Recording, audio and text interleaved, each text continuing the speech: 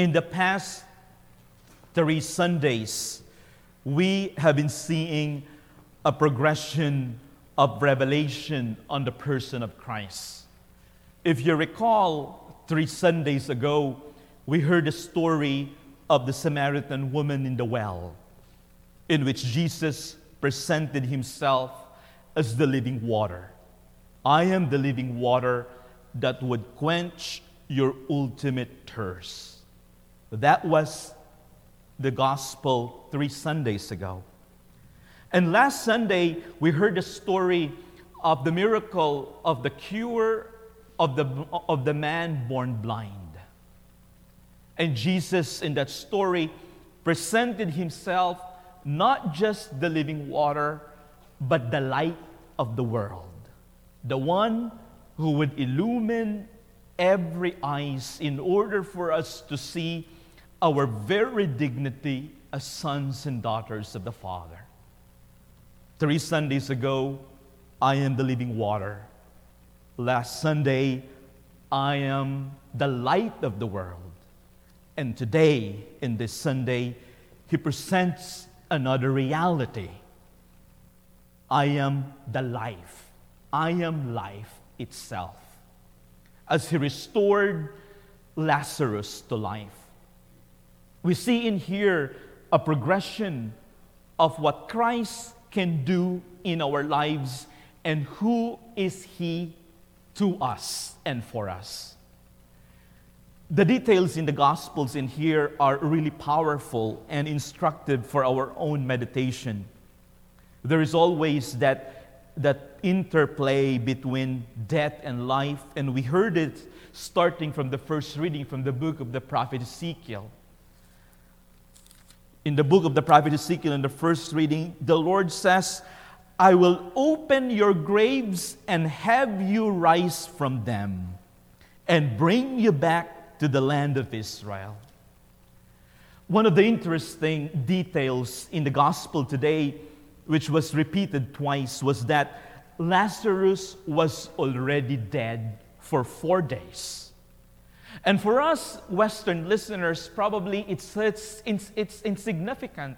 It's like, okay, it's 4 days. What's the deal? The Jews during the time of Jesus believed that the spirit, after the person dies, stays in the body for 3 days. And then on the 4th day, it leaves the body. Meaning the person who died is no longer a person, but a cadaver. Meaning there is no more life in there. There's no more hope. There's no more hope for any resuscitation.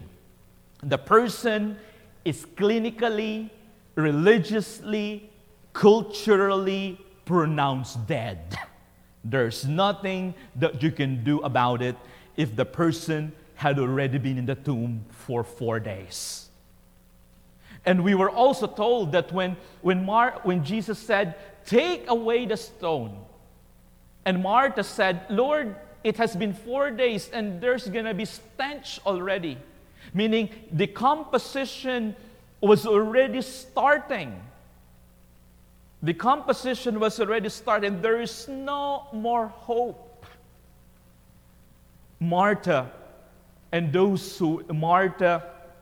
Mary and those who were with him were already beside themselves. It's like, this is it. There's no turning back on this. But God can do wonders. You know, how many times in our own lives we already give an ultimatum to our own selves, or sometimes we have already given up on other people. It's like, oh, how many times have we tried?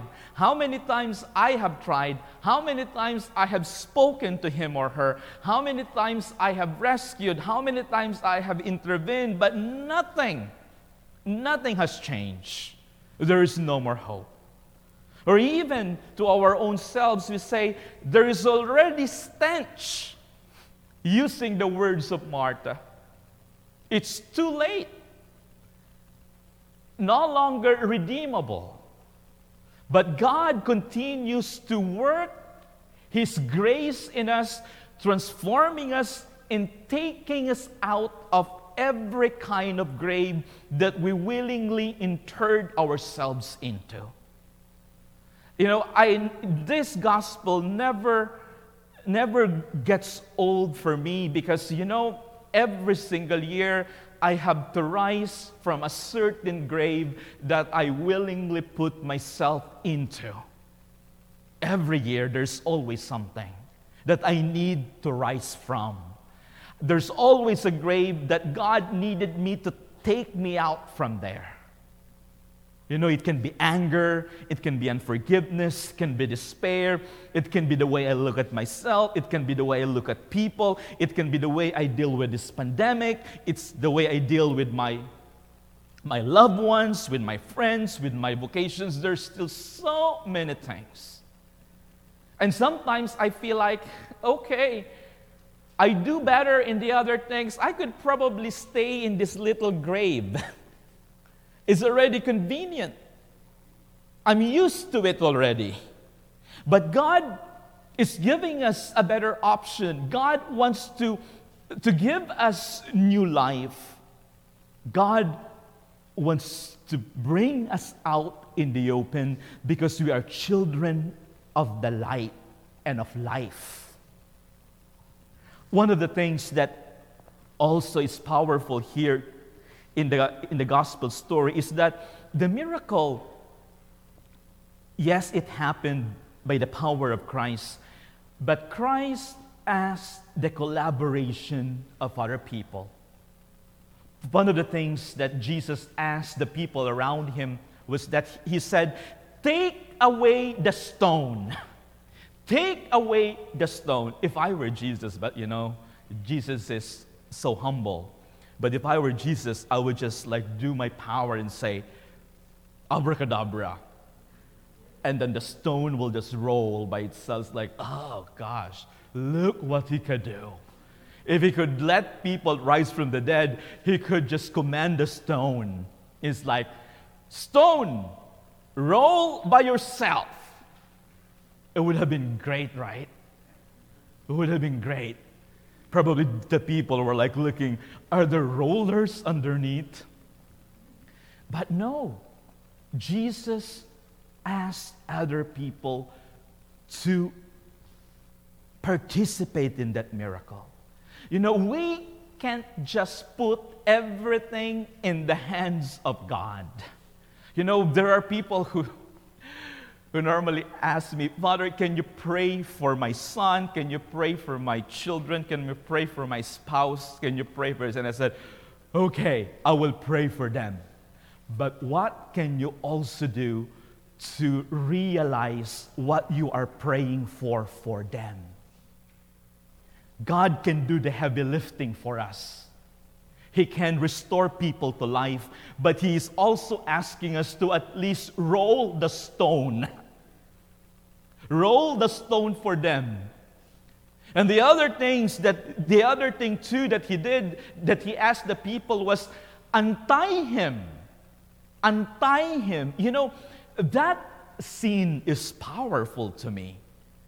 Those things that untie the person, the burial bands that rolled him or that tie him, symbolizes all those things that hinder us to truly breathe in the new life with Christ. And again, Jesus could have asked and do this abracadabra thing and say, "Burial bands, I want you to untie yourself by your own." But no, Jesus asked the people there, untie him. We can be instruments too of new life, of new beginning for people. And the question that we can ask ourselves, apart from asking what are the graves that we willingly interred to, is who are the people that Jesus is telling us to untie them from those things that don't give them life. You know, sometimes we live in a household where we know what people are struggling with. It can be alcohol, it can be drugs, it can be pornography, it can be whatever. And we just have this blind eye and say, okay, I do my own little prayer in here, my own spirituality. You know, you live your own life. I have my own little life in here. You just do your own thing. Even though we know what people are struggling, even in one household. And Jesus is telling us we can untie them from these burial bands that doesn't give them life. One of the things, too, that is a powerful image to me in here is that Jesus wept. Jesus wept. There's not a lot of instances in the scriptures that Jesus actually weeps. There's not a lot of instances. And philosophically, this doesn't make sense. You know, because weeping can be a sign of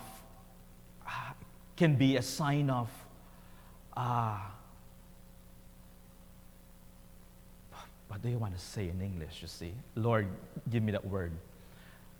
Weeping can be a sign of not being God. Because if you are God, you are complete in yourself. You don't need anything. Nothing can move you because you're complete. That's philosophical way of understanding God. But God is more than just the conception of any philosophical ideas. God is a person who enters into a deep relationship with us, and He is truly affected by whatever unique situation we find ourselves into. He weeps in the different graves that we find ourselves into. He weeps. And God weeps because He loves. And God restores to life because He loves. I want you to be convinced of that, my dear friends. That single scene is already powerful enough for us to muster every courage to tell ourselves, I don't want to be in the darkness anymore. I don't want that stone covering me. I want to be able to see light. The grave is a sign of isolation, darkness there. I mean, what are the other nasty things associated with graves? God doesn't want us there. He wants us in paradise. He wants us to be with Him. He wants us to be in the light because that is who we are. Are you willing to rise from those graves with the grace and invitation of God? Come out from the grave